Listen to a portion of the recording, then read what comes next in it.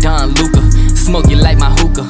Pump fake right, then I step back in illusion. That's a boss move maneuver, billionaire entrepreneur. Mark Cuban on the viewer, put you rookies on a skewer. I stay shitting on you boys like I came up from the sewer. Used to have a lot of dollars, now I got a lot fewer. What you saying to me? I hope you save it for me. I'm about to kill the game, and I put it in my testimony. Hi, welcome to the Mainstream Mavs podcast. This is your host, Will. I'm joined here by my co-host, Jaron. What is up, guys?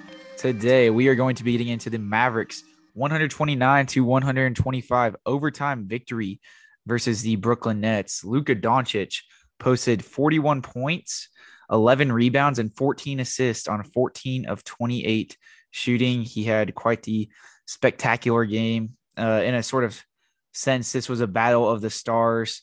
Kyrie Irving had 39, Kevin Durant had 37, and it almost seemed as if the Nets were even like holding back Kevin Durant's minutes at times.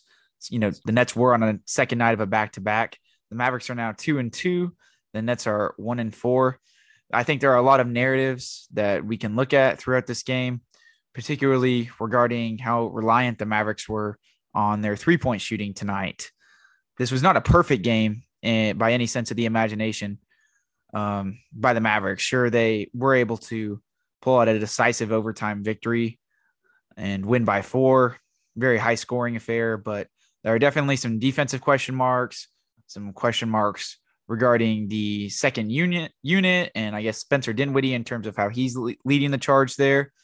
Some questions about Jason Kidd and his rotations that continue to persist after 4 games, and some questions just regarding the Mavericks' inability to win games if their three-point shooting isn't hitting. So we will be getting all into that. But before we do that, here's an ad from our sponsor, Anchor. All right, Jaron. So getting into it, what were your main takeaways from this one? Specifically, I guess, if we're starting from the top, you know, the Mavericks in the first quarter, honestly looked a little bit rattled at times. Yeah. But it was just kind of back and forth in the first half. What were your thoughts on the first half in general? Yeah, no, it was definitely a more back and forth affair between these two teams. We saw Brooklyn get off to a hot start really early in the game, and then the Mavericks bounced back and retook the lead. And they kind of held it there for a second, and then Brooklyn coming back and forth. And I won't lie, whenever Ben Simmons, I had kind of told myself, I was like, if there's a Ben Simmons coming out game, it would be tonight. It wasn't really tonight, but whenever he made that first shot, I thought it would be. And yeah, I mean, just kind of the game trend was kind of a back and forth affair. You know, the Mavericks couldn't really get anything going offensively other than Luka Doncic going. They got to the foul line of really, really frequently, and that's kind of what saved the Mavs in that first half, because it should have been honestly out of hand. And really throughout the whole game, this game shouldn't have been a game for that matter. But I really like the rate that the Mavericks got at the free throw line. Josh Green, his first half, really his whole game performance was amazing. I just had to point that out. Yeah, we'll get more into him later. Yeah. I had to say that. But yeah, no, I didn't. Other than defense, I know JaVale kind of started slow the first 2 minutes there, and then kind of picked it up. And he kind of fizzled out through there. But JaVale didn't play terrible tonight. Much better performance than we saw Tuesday night versus the Pelicans. And then pretty much down the line, like I thought, Luka Doncic, he played a perfect game all night long, other than some stupid turnovers, which I think we can have a whole segment there. But yeah, like I honestly, it was kind of like two teams that were still figuring out the season, which it really was. And yeah, it was a back and forth affair for that first half. No, yeah, most definitely. I thought the first half, like a big, symbolic thing of the first half, between both of the teams was just, it seemed like just a game of trading buckets for the most part. There were a lot of missed rotations by the Mavericks. They were not getting after shooters fast. They were allowing guys like David Duke, even, Yuta Watanabe, guys for the Nets that, typically, I guess you wouldn't even really look at as good 3-point shooters, to get open looks and to be able to attack off closeouts. There were a lot of lazy closeouts by the Mavericks. Exactly. Yeah. That I thought got that I thought ended up becoming sacrificial, and the Nets were able to penetrate and kick and get good 3-point looks off of that. And the Nets don't even have their full array of shooters right now. They're missing literally their best two shooters, and Seth Curry and Joe Harris, who were both out via injury in this game. But barring that, I don't think outside of the first half, the non-stars of the Nets really hurt the Mavericks too much. I mean, Royce O'Neal had a few decent plays in terms of shots he made, but in the end of the night, he went 4 for 11, 2 for 8 on threes. The bulk of the Mavericks' woes came at the hands of Kevin Durant and Kyrie Irving. One of those guys, both of those guys, to an extent, you can't really do too much about. Specifically, Kevin Durant. Yeah, I don't obviously get to watch a lot of Nets games, but just the Durant's ability to come off of pin downs and just get to that like mid elbow area and just pull up every single time. There's nothing you can do about it. It doesn't matter who's in his face. Yeah. And Dorian was guarding KD most of the game, and I honestly thought he played really well on him. Yeah. But there was just like nothing he could do at points. And I honestly thought the Nets were kind of saving KD at times in that first half. Like he didn't really look like he was getting a whole lot of run up until the fourth quarter, but they kind of ran him. He played basically the whole back half of the fourth quarter and overtime. So it kind of ended up evening out, and the Nets were on a second night of a back-to-back. But I don't know, main takeaways. If we're like just looking at the whole game, the Nets really don't have any like good defenders. Their wing depth, especially with like Joe Harris out, for instance, is like really slim. Royce O'Neal is a good 3-and-D player, but Ben Simmons is a really good defensive player, of course. But at times tonight, Luka was obviously, albeit he was in foul trouble, but Luka was kind of schooling him in isolation until that late steal he had in the fourth quarter. And I think that the Mavericks really benefited off the Nets' lack of perimeter defense in this game, because, you look outside of Kevin Durant, Royce O'Neal, and Ben Simmons. And obviously Claxton's a really good weak side paint protector, but a lot of Kevin Durant is more of a pick and choose defender. I would say like he obviously has the physical tools to be a really good defender, but it's, how much is that applicable when he's expelling as much as he does on the offensive end?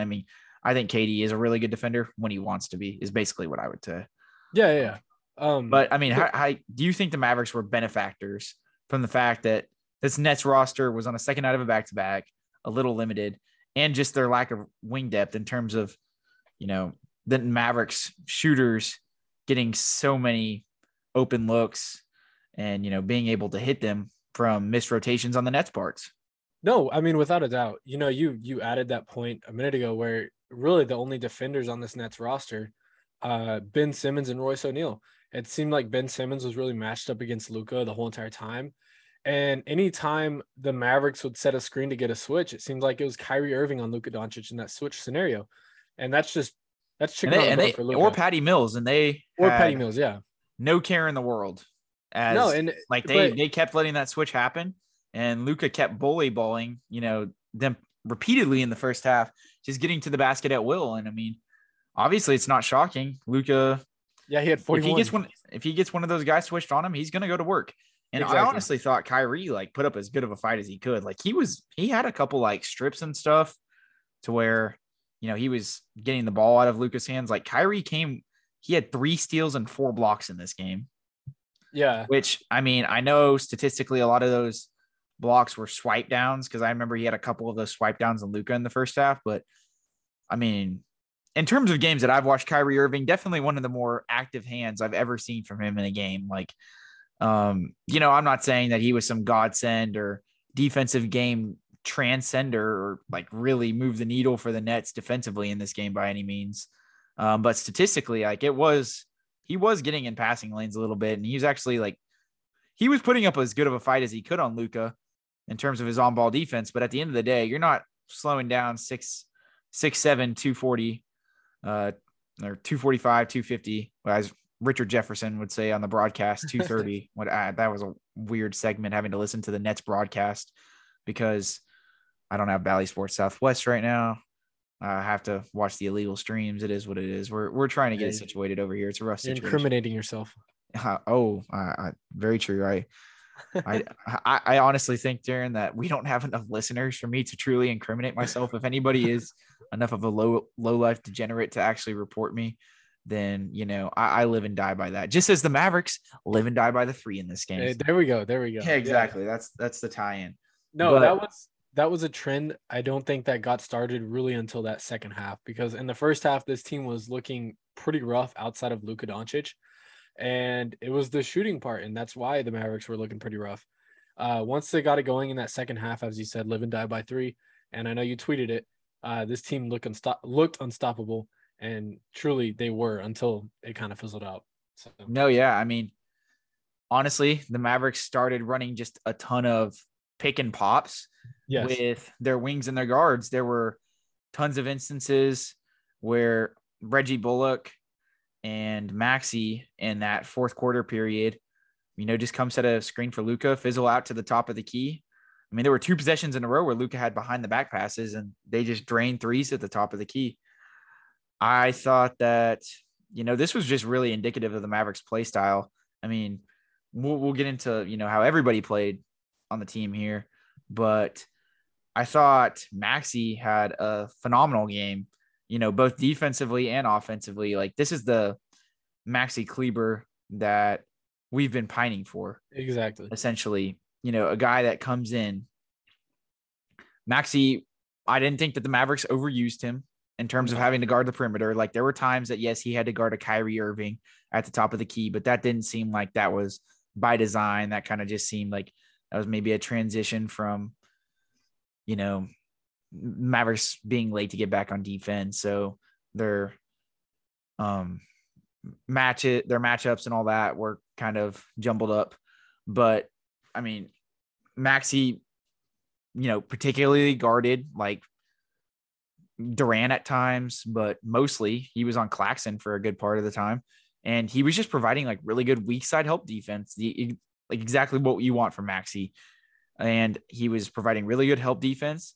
And when his guy did have the ball, whether it be Claxton or even if he had to guard, the dynamic tandem of Durant or Kyrie, he was working his ass off and he was trying as hard as he could. And on the other side of the ball, I mean, it looked like, Maxey in the Utah series. He went 3 for 4 from 3. He had 4 for 6 on free throws. I mean, there were, I always tend to think that Maxey's really going when he starts getting opportunities in the pick and roll, because that means that he's been playing long enough to actually get opportunities in the pick and roll. Because obviously Jason Kidd, he kind of rode the hot hands in this game. And Maxey, I mean, that was indicative with Maxey's minute totals. Obviously they played overtime, but Maxey played 33 minutes in this game. And he played a lot he basically took Christian Wood's minutes in the fourth quarter and overtime. And I mean, obviously that's by virtue of Jason Kidd's choice, and we can get into whether that was the wrong or right decision or not. Obviously there could be varying opinions about that, but what there cannot be varying opinions about is we can't negate that Maxey played a hell of a defensive game. And when he was given the opportunity, whether it be at the corner and the wing at the top of the key, he was spotting himself up in the correct positions and he shot the 3 ball with confidence. I mean, and this is really the first game of the season that we've seen from him like that. He hasn't had a game where he's really popped off like this. And it's always nice to get one of these nice Maxey games once every 5 games. Exactly. Maxey played a great game from offense to defense. We saw him, like you said, whenever he was switched onto the Kyrie Irvings, he defended the best he could. Kyrie, you can argue he's like one of the best guys at getting in the paint at will. I feel like we saw at times where he would kind of hook guys, and I think that's the Kyrie special. They're not going to call that. But yeah, I mean, Maxey played great, defensively and offensively. One trend that I think kind of stuck out to me was, like you had mentioned, like just kind of the 3-point shooting. I know we kind of mentioned it earlier, but yeah, it kind of seemed like, whenever the Mavericks got the pick and pop going, or whenever plays were going, and defense turned into offense, really. Like once the Mavericks got some stops, They were able to get down the court and run some plays. And that's whenever we saw the Mavericks start making threes. I don't quite know if this is going to be a trend for the season. I hope it just comes at will. It doesn't need a defensive stop to really spark some guys to get more confident. But there was really no other guy that I saw defense turned into offense other than Maxi Kleber and Josh Green. Josh Green, I mean, you can argue he was the best guy out there at times. But I mean, he played amazing. And this was a game where there's by no means was it a perfect defensive game by anybody. But the Mavericks got stuff done enough to turn it into offense. No, yeah, I get what you're saying. They had enough. I guess the Mavericks had enough like sparkish defensive plays. Yeah. Ones that invigorated, that offense. Obviously, the Nets scored 125 points. Of course, the game went to overtime. So, yeah, exactly. If you're looking at that's a little skewed. They, within 4 quarters, they really scored 112, which I guess is roughly average. But obviously, the Nets are stocked with offensive firepower. I wasn't really concerned about KD or Kyrie going off for 39 and 37 respectively. Like we kind of knew that was going to happen. That's going to happen. And there were lots of possessions where I thought the Mavericks played as good as they could on defense. And those guys there weren't like a lot of blatant, just wide open looks from Nets role players, barring that first half where, there were times where Christian Wood, like when the Mavericks were playing drop coverage in that first half and, obviously JaVale drops under the screen. Kyrie just pulls up for 3, or there were a couple times where I thought Christian Wood in that first half, I thought he definitely he rekindled himself come the tail end of the second quarter and the second half. But there were times in the beginning of that first half when he first got in where he just like blatant miss rotations on Yuta Watanabe for 3s. Like those are the sort of defensive mishaps I'm going to be concerned about. We know the Nets are going to score a lot of points. That's obviously a given. But I guess, particularly like when Dinwiddie or Tim Hardaway Jr. were on Kyrie or even Kevin Durant at times, like they ended up getting switched on to them. It's like the Mavericks just don't have the personnel to be able to limit the Nets in scenarios like that. Like those guys are going to score if they get matched up with those guys. Yeah.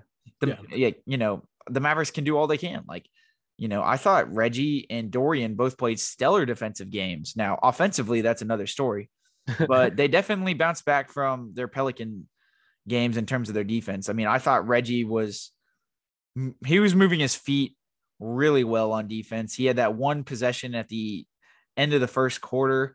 I think he was on, was it David Duke or Kyrie?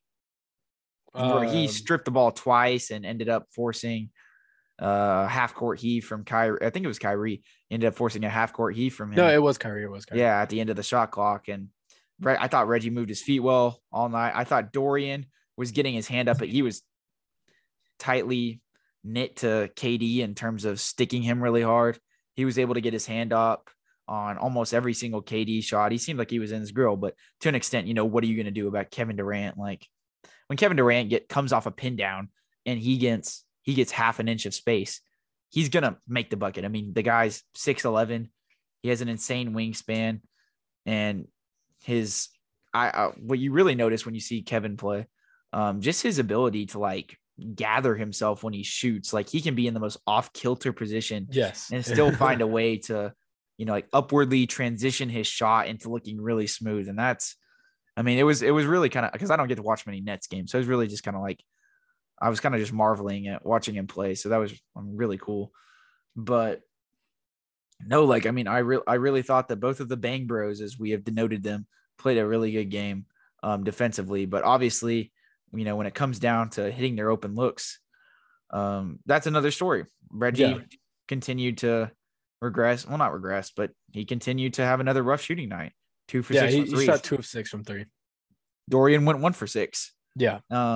There was one distinct time where Dorian attacked off a closeout and got a layup. Surprise, surprise. Something we've been pining for him to do. But at the end of the day, that's not Dorian's game. And I earnestly do believe that teams have been keying in on him a little bit more this year. They've seen his contract extension. He's generated more buzz.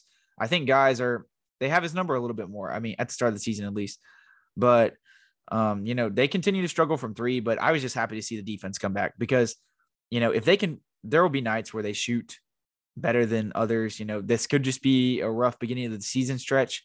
So as long as the defense is there, and they start to trend upwards in terms of their 3-point shooting, within the next 5 to 10 games, I'm not really too concerned. But if it goes beyond that, that's when I might raise some eyebrows. But in terms of that, I thought they played really well. I thought Reggie got a lot of flack on the timeline tonight on Twitter, just in terms of his inability to make shots, which I get. He did have Luka in this game generated so many wide open looks. Luka, I mean, I thought in the second half, the Nets finally realized that they needed to defer from letting their small guards switch onto Luka, and they really started to force him to pass like that, just as the strategy that the Pelicans use, to an extent. The Pelicans more so took away Luka's passing lanes, basically saying you got to score on us to win this game, and that's what the Nets were doing in the first half. So that's my mistake. But from the perspective that it was more so Luka had these passing lanes available, I guess, in terms of who's the way anybody's guarded Luka like that this season. It's kind of like how the Suns guarded him in that first game to an extent, where I thought that there was a lot of trapping and hedging in that second half from the Nets. And honestly, not even really at, the top of the key. It was more so at the point of attack. It would be once Luka got into the lane, they would trap with a big, and then the Mavericks, that opens up the saloon door essentially. And Luka kicks it out to one guy. The Mavericks would start rotating the ball, and boom, open shooter. There were a ton of 3-point looks generated in that second half from the Mavericks, just by virtue of really good ball movement by Luka passing it to one guy, then passing it around the horn. They really got the Nets sidetracked from that standpoint. And I, thought Luka obviously, always does a really good job being able to find those guys out of the double teams, taking that moment to just, sort of analyze where everybody is on the court. That's an ability obviously nobody else has. And he was able to do that really well in the second half. And I honestly thought that that's what led to most of the Mavericks 3-point looks. Cause I don't think the Mavericks haven't popped off from three like this in the first 3 games of the year. Cause I feel even in that Suns game in the second half, I do think that they played a very similar strategy to the Nets in terms of, double, or was it the first half of the Suns game where I felt they were doubling more and letting Luka find shooters? I feel like it was either the first or the second half, but one of the halves, and then the Suns completely flipped their script in terms of the way they were guarding him. But in this particular game, the Nets did that almost all of the second half, in terms of switching up their defensive strategy on Luka. And, I don't think we've really seen a team do that this year in terms of that elongated of a stretch. It's always trying to take Luka's passing lanes away and letting him go to work. I mean, that bodes better for his numbers, obviously, but there's an argument to be made that, yeah, sure, that will help his MVP campaign, but is that going to help the Mavericks win? Right. Yeah, and with him being able to, just the effect I thought that he had at the point of attack in this game, just getting to that elbow area and, once the trap came, dishing it.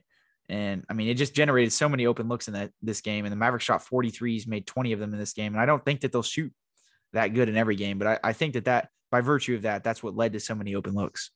No, I mean, without a doubt, it kind of seems like outside of the sudden switch, in the first half, I think the Nets kind of forced Luka to score, it was forced Luka to score. And Luka did what he did. He scored. And that was because of the lack of personality, the lack of defense by the Nets. And then in the second half, they flipped the script, like you said, and they tried to force Luka to pass the ball. And by then, I think Luka kind of creates a distract him by himself. You have to triple, you have to double team him no matter where he is at the court. And that created an open shooter. And we saw, like you had mentioned, where it was just pass, and then there was an open shooter. And that would be the Maxi Klebers. That'd be the Tim Hardaway Juniors, where they start making their shots. And that's whenever we saw the Mavericks start really get it going. But 4-3. And yeah, I mean, that's just, I really like, and I think this is pretty obvious, but it was more obvious this game where it kind of seemed like any possession the Mavericks had scored, it was created by Luka Doncic, either at the beginning of the possession or assisted or even scored by. But without a doubt, I mean, Luka Doncic, he won us this game, of course. You know, he had 41 points and a triple-double to add to that, but it seemed like even the parts where he didn't really have a stat collected, whether it was like assist or points, he had his palms on the ball at one point to start that little streak of, like I said, like where they were passing 4 times to get to the open shot. No, yeah, 100%. I mean, the role players benefited from what Luka's presence in this game, essentially. Exactly. And he was the genesis of basically everything good offensively that happened in this game for the Mavericks, in my opinion. And yeah, you put that in better words. So yeah, no. And I obviously he generated all those looks for the Mavericks from 3 to an extent. But that's not to negate that these guys stepped up and hit shots tonight. And the Mavericks shot 50% from 3. Like I said at the top, that's not something that we're going to see every night. And there is cause for concern from the standpoint that the Mavericks lived and died by the 3, but in this game, you know, in possessions where Luka wasn't direct, you know, just when the Mavericks weren't running pick and roll or Spain pick and roll or whatever, and Luka didn't get a mismatch and he wasn't trying to isolate. Essentially, any time where Luka wasn't trying to score and get to the rim or settling for a step back 3, within this game, you know, we had to have role players step up. And obviously, there are going to be times where that doesn't happen. I mean, the Mavericks shot fairly average throughout the game until really that second half, kind of like midway through the third quarter is really where they started picking up the slack. In the fourth quarter and overtime, you know, they obviously just started going off from 3. But, you know, you look at like Tim Hardaway Jr., like he really started to come along from 3 in that second half. And whereas like, you know, he was fairly average in the first half. And I mean, you don't have these guys step up. Obviously, the Mavericks don't win this game. So, you know, that's an essential part of all of this. But we have to, you know, be able to realize you look at the past 3 games and the Mavericks have not shot near this well. Exactly. So, you know, this is obviously just, I guess the point I'm trying to make is this is not a way that the Mavericks are going to win every single night.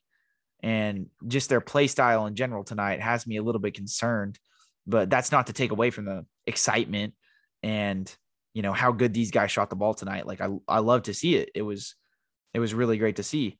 I mean, so, I mean, do you have any thoughts just in terms of how the game played out or how Luka benefited everybody? No, I mean, I think because I really feel like this was kind of the first game where we saw the Mavericks as a whole shoot the ball really well from 3. You know, if this does continue, it honestly bodes us well because this team clearly hasn't figured out offense or defense for that matter. There's still a lot of work that needs to be done on those ends. And for the Mavericks to kind of get, I don't want to say get a break, but for the Mavericks to, you know, start the season off shooting well, it would be a big win for us in terms of like win categories and all this and games like this where we have no business in being in, but because we're shooting the ball so well, we end up winning the game by 4 points. I just hope we don't go back to this game. And, you know, Oklahoma City, we've seen it, you know, they just won against the Clippers where they're probably shooting the ball really well. And I hope we don't go, you know, games on forward where we look at this game and we're like, okay, well, we shot the ball like this, so let's win games like this. I hope we learn from this and hope we learn, like, let's not rely on this because it's kind of what we relied on in the playoffs. And ultimately that's why we got knocked out in 5 versus the Clippers or versus the Warriors. But yeah, I mean, like this team is still figuring stuff out. I mean, 2-2 where we should easily be, you can argue 4-0. Yeah, I mean, like we'll take it. As the game kind of trended on, it kind of seemed like the Mavericks of got up to a 9-point lead, got up to a 7-point lead, and it kind of seemed like the game was almost in their hands. And you don't want to say it's in their hands because it's the NBA. I think anybody can score 10 points in under 10 seconds if they needed to. But it kind of seemed like the Mavericks were really in control at points of this game, especially in overtime. And we kind of saw it really. We saw them keep leaving the door open. Exactly. Like, we saw. Yeah. I guess, like, what do you have to say to that? You think that's just like early season woes where, just you got to like figure out the team how to close out games? Because I really do think it's that. I guess, like, do you have any main takeaways from that? Well, yeah, I definitely want to diffuse in this. Obviously, Mavericks Twitter is, kind of rampant over the Mavericks, fourth quarter and their clutch woes. The Mavericks have not been good in the clutch to start the season. We even look at the end of this game. Mavericks up 2. There was some argument to be made, I guess. So Mavericks have the ball essentially, dribbling out the clock at the end of the fourth quarter, but they're only up 2. So the Nets still had the shot clock on their side. I think they would still have like 10 or so seconds left, I want to say, if the Mavericks took the shot clock all the way down and missed a shot. But, Luka had been cooking Ben Simmons all game. The Mavericks had moved the ball around a little. Reggie Bullock had a wide open 3 at one point, but it was really early in the shot clock. The ball finds its way back to Luka towards the end of the shot clock. He gets trapped. Ben Simmons generates a steal. He, runs hard in transition. He's able to divert a pass back to KD, who gets a one-hand jam. Game's tied. The Mavericks' final possession of the game. It looked better than any other final possession. I will admit that. It did look better than the Suns' final possession and the Pelicans' final possession. Yes. They actually had a play generated. They did. It was essentially just basically like, Luka comes off screen, gets the ball, gets downhill, makes Reggie Bullock's man come over and just dishes it to Reggie Bullock. Gets a pretty good look in the corner. He's kind of fading to the side, just hits back iron, and we go to overtime. Yeah. You live with that. It's Reggie Bullock. I thought that generated a good look. There's something, I think there is something to be said in terms of the Mavericks clutch time woes, because this has been something that was imperative last year. The Mavericks had clutch time woes last year. There were lots of games and times where the Mavericks really just left the door open to where when they should have just put their foot in the gas. And I don't really think that the issue lies specifically in the last possession or the last shot, because it really shouldn't get to that point. It lies in the minutes directly leading up to that. The Mavericks' inability to put their foot on the gas, it's more narrative based than anything. There's nothing like basketball wise. I guess it's more so just the Mavericks need to be able to put their foot on the gas and not look back. And it seems like they get lackadaisical at times, especially in, at the end of the fourth quarter. That definitely seems to be a trend towards the beginning of the season, but they were able to pull this one out of their ass and it ended up being okay. But 2-2 feels a lot better than 1-3. So yeah, I think specifically in this one though, there obviously are questions regarding Jason Kidd and his decisions. Yeah. In that, in those waning moments leading up to everything. And we'll be getting into that along with Christian Wood, Spencer Dinwiddie not getting as much minutes. We'll be getting all into that here in our next segment. All right, Jaron. So probably the most provocative topic to come out of this game, I guess, would probably be Jason Kidd's decision to, I guess, let the hot hand ride, if you want to put it that way. Even though both of these guys, I would say, maybe weren't hot, but they ended up finishing hot in the fourth quarter and overtime. It ended up being a good decision. There's no, just in the sense of how good they ended up shooting, but obviously it was met with a lot of skepticism at the time. Christian Wood did not close the fourth quarter. He came back in around the 5-minute mark, and they changed up his rotation a little bit to where I thought that he was actually going to end up playing the rest of the game. But soon thereafter, around the 2-minute mark or so, Maxey came in, played the rest of the fourth quarter and overtime. And Spencer Dinwiddie, I don't think, played the last 6 minutes of the fourth, roughly around there, and overtime. And Tim Hardaway Jr. replaced him in this game. So what were your thoughts on Jason Kidd rolling with those guys over arguably, I guess, what most fans would consider to be better in terms of, if you're looking at the Mavericks penultimate ideal closing lineup, I think most people would say Luka, Spencer Dinwiddie, Dorian, Reggie, and Christian Wood. If we're just going based off a consensus, and I'm not saying that this was a bad decision by any means by Kidd, because it ended up being beneficiary towards the Mavericks in this game. But what were your thoughts on Jason Kidd essentially going with that decision? Did that shock you? No. Okay. So particularly in the Christian Wood and Maxi Kleber situation, honestly, I understand putting Maxi over Christian Wood in this scenario because Christian Wood hadn't had the best game. He didn't really have a bad game by any means. Yeah, he didn't have a bad the best game. He shot fairly well, but I mean, yeah, he shot the ball fairly well. But he was in foul trouble. I believe he had 5 fouls up to that point. And Claxton did seem to be giving him, like, Christian Wood. He did shoot well, but I did notice that he was having trouble establishing himself inside this one for whatever reason. I thought Claxton, when he was switched on him, did a good job in terms of limiting his face up and post up and seal off opportunities.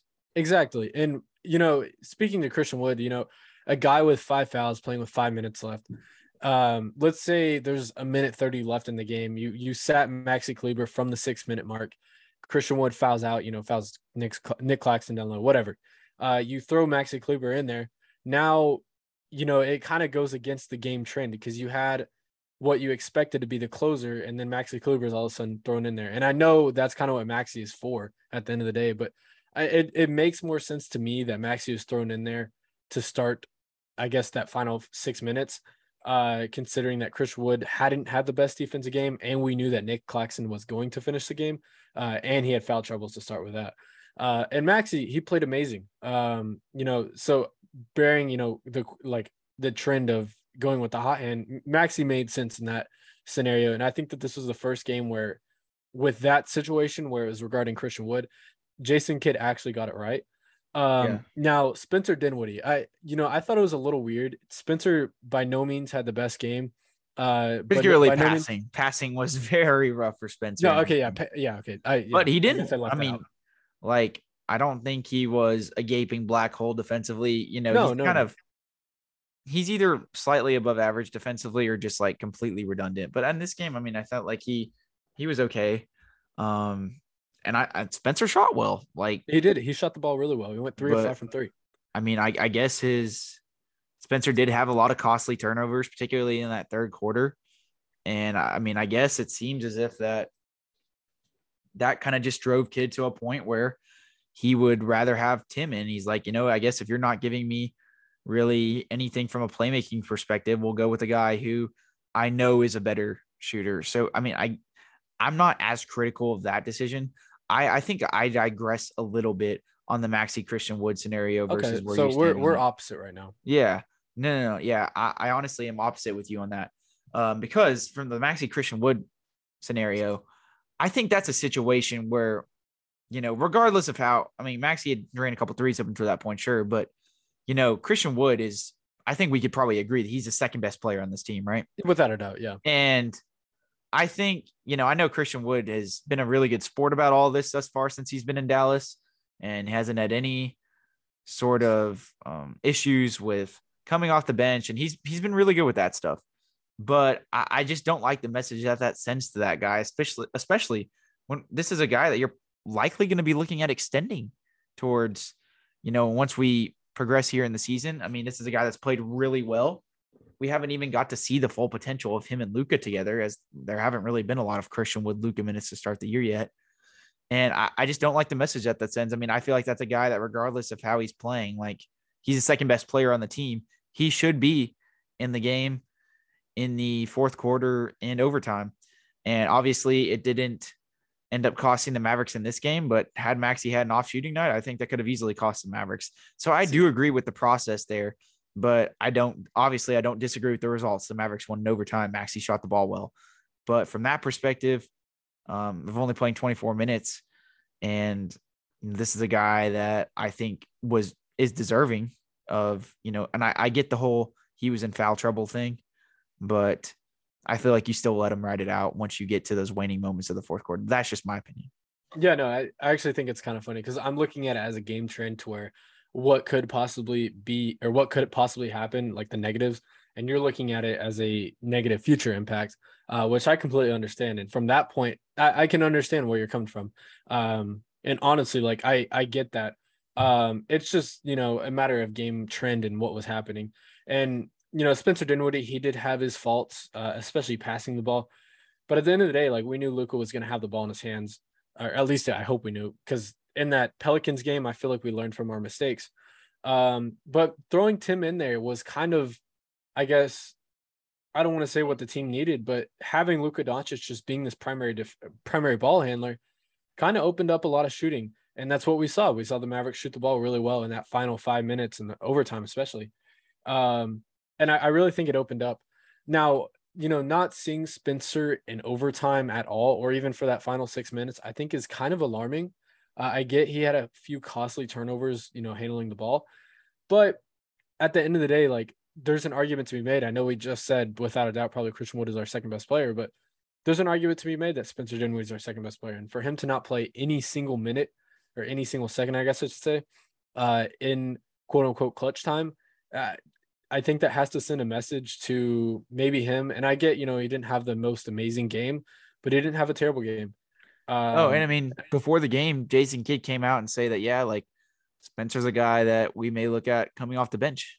So, yeah, exactly. I mean, I hope that invigorates some fire to him from that standpoint. But I mean, Spencer has not played bad to start the season. I think he's been doing really good in terms of getting to the rim. He shot the ball really well, which is, I mean, I honestly projected that his shooting would probably regress down to the mean, but it hasn't so far.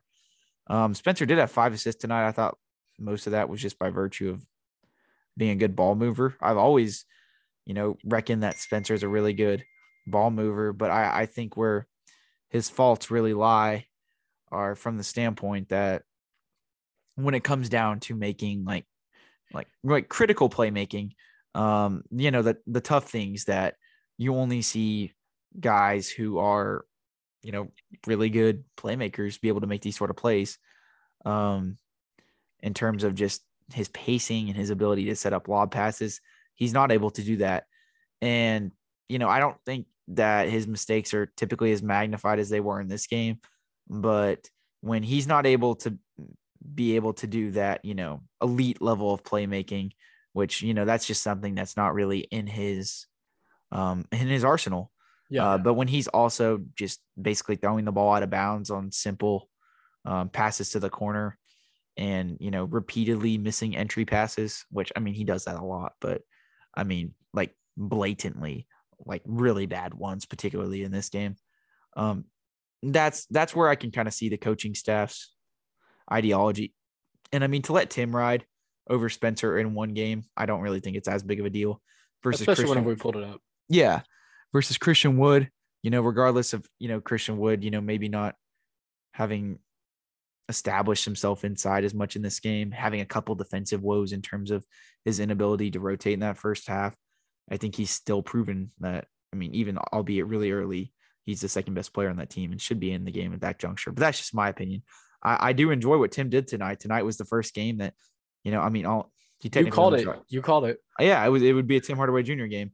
I called it before the game. He shot 4 for 8 from 3, had 18 points. I mean, 6 for 13 from the field, of course. So, not glowingly insane or anything like that. But he came in and played solid minutes. I mean, he had, I think, maybe 2 or 3 of those threes in overtime and in the fourth quarter. And, he was a beneficiary of, Luka tonight, and how insane Luka played and how he was generating offense and how the Nets were guarding Luka. I mean, that obviously really benefited Tim and Maxey, and, their shooting definitely was a big part of the Mavericks winning this game.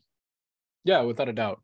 I think, we kind of touched this a little earlier, with not closing the door on teams necessarily. I think one part is, it was definitely highlighted tonight with the lack of ball handling. Spencer Dinwiddie, I think you can make an argument he's not a natural ball handler. And I think, we saw that tonight where Luka Doncic was really the only team's ball handler. And we saw, I mean, I don't even know with these turnovers, they were just honestly non-forced, careless turnovers early in the fourth is what I'm pointing at. That's really what opened the door and led the Brooklyn Nets back into it. And that's what made it a closer game.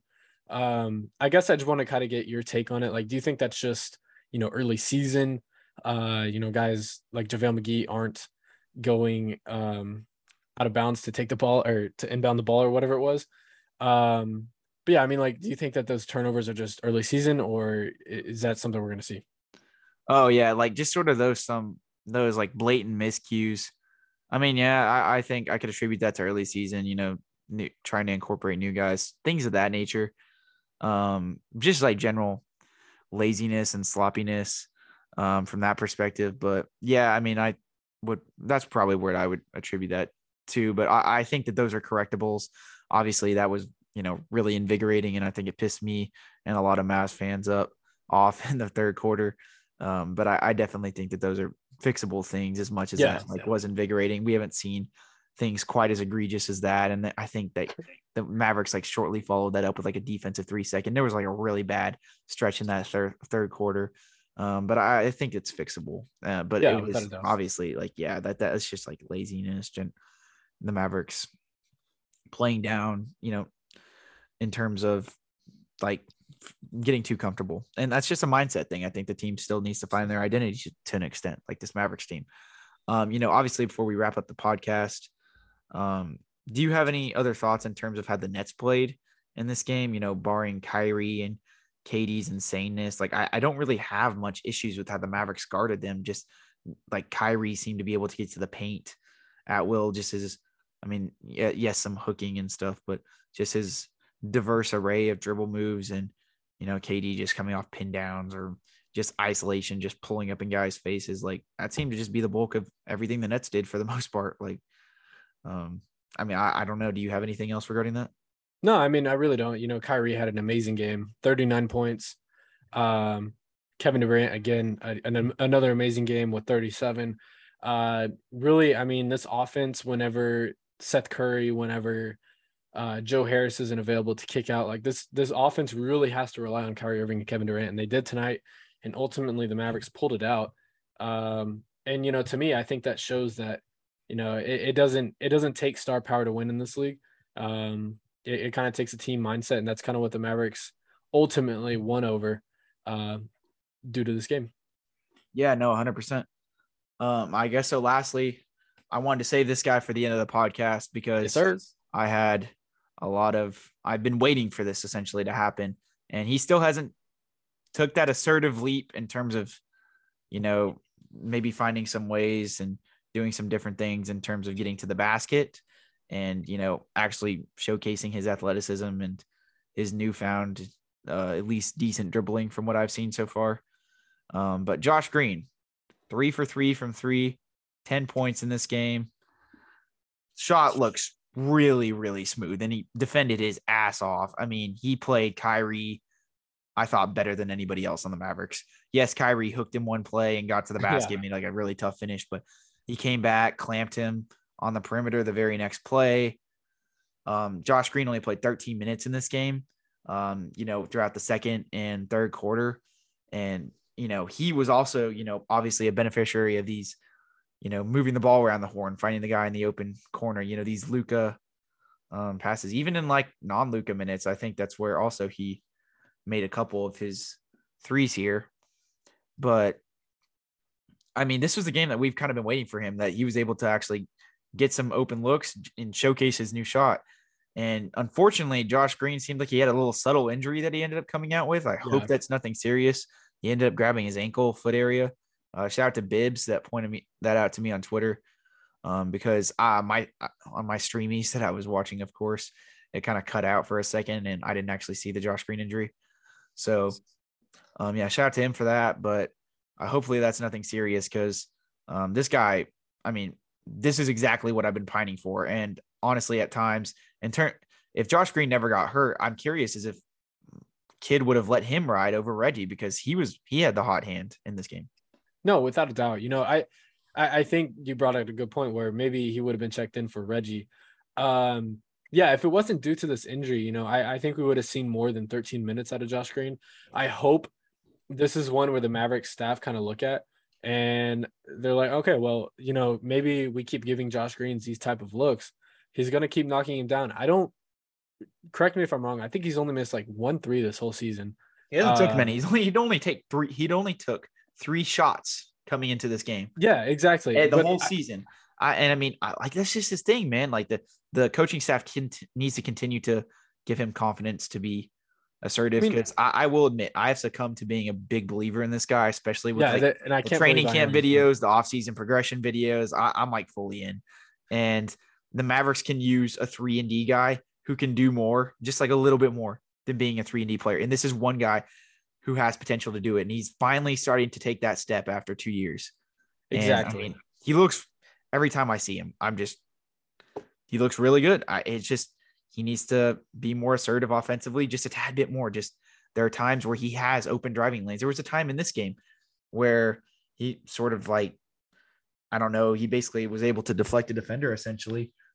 He had like this, I think he ended up going for a loose ball and then somebody ended up running somewhere, but he was wide open for a mid-range jump shot and just swing it back to the top of the key.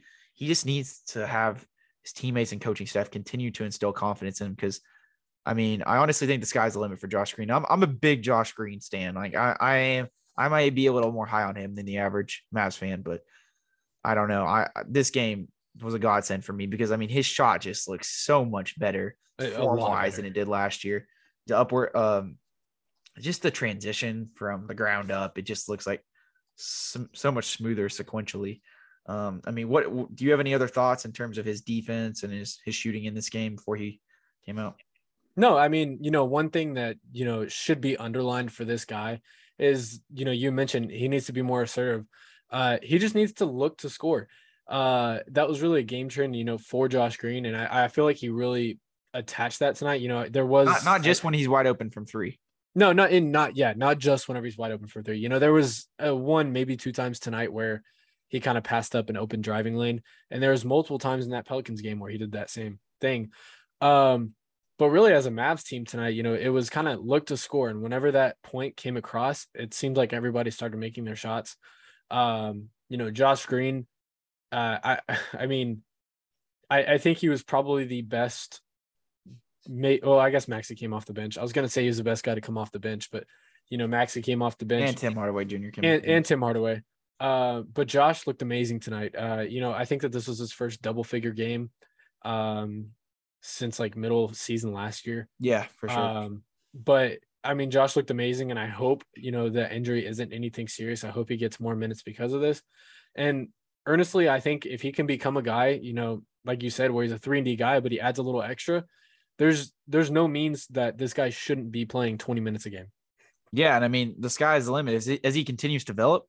This is a guy I think that could start at some point for the Mavericks, maybe not this year, but for years to come. The overreaction tweets are coming now. I know. And at the very least become, a young player that could be applicable in a trade package going forward. Like that's what we want at the end of the day, right? Yeah. To make this Mavericks roster as good as possible. And I think he's essential to that happening because the Mavericks have no other young assets on this team. You can argue Jaden Hardy, but right now he's not really as much an asset because he's not even playing yet. So there's not too much value in him quite yet. So yeah, that's really my thoughts on it. Otherwise, we've kind of covered everybody except really JaVale.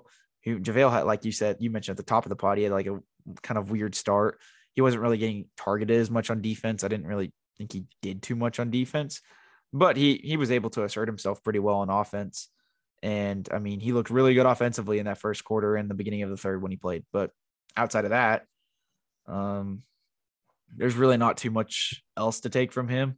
He didn't really get cooked on defense, by virtue of the fact that he wasn't getting attacked as much like in that Pelicans game.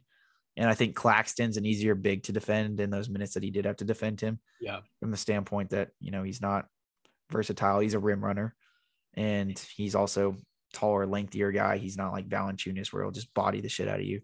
So, that was at least encouraging to say the least. I hope JaVale can showcase his defensive prowess in games going forward. I really hope that New Orleans game was an off game, because if not, that's going to be very concerning, especially given his age and everything.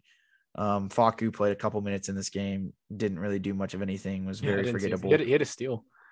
He did, which I didn't even really notice in the game, I because there were a couple times in my stream when it was getting cut out and stuff, but I guess I must have missed the Facu steal, unfortunately. So for all you guys Argentinian fans out there, I apologize for undermining Facu's presence in this game, because he did contribute to one of.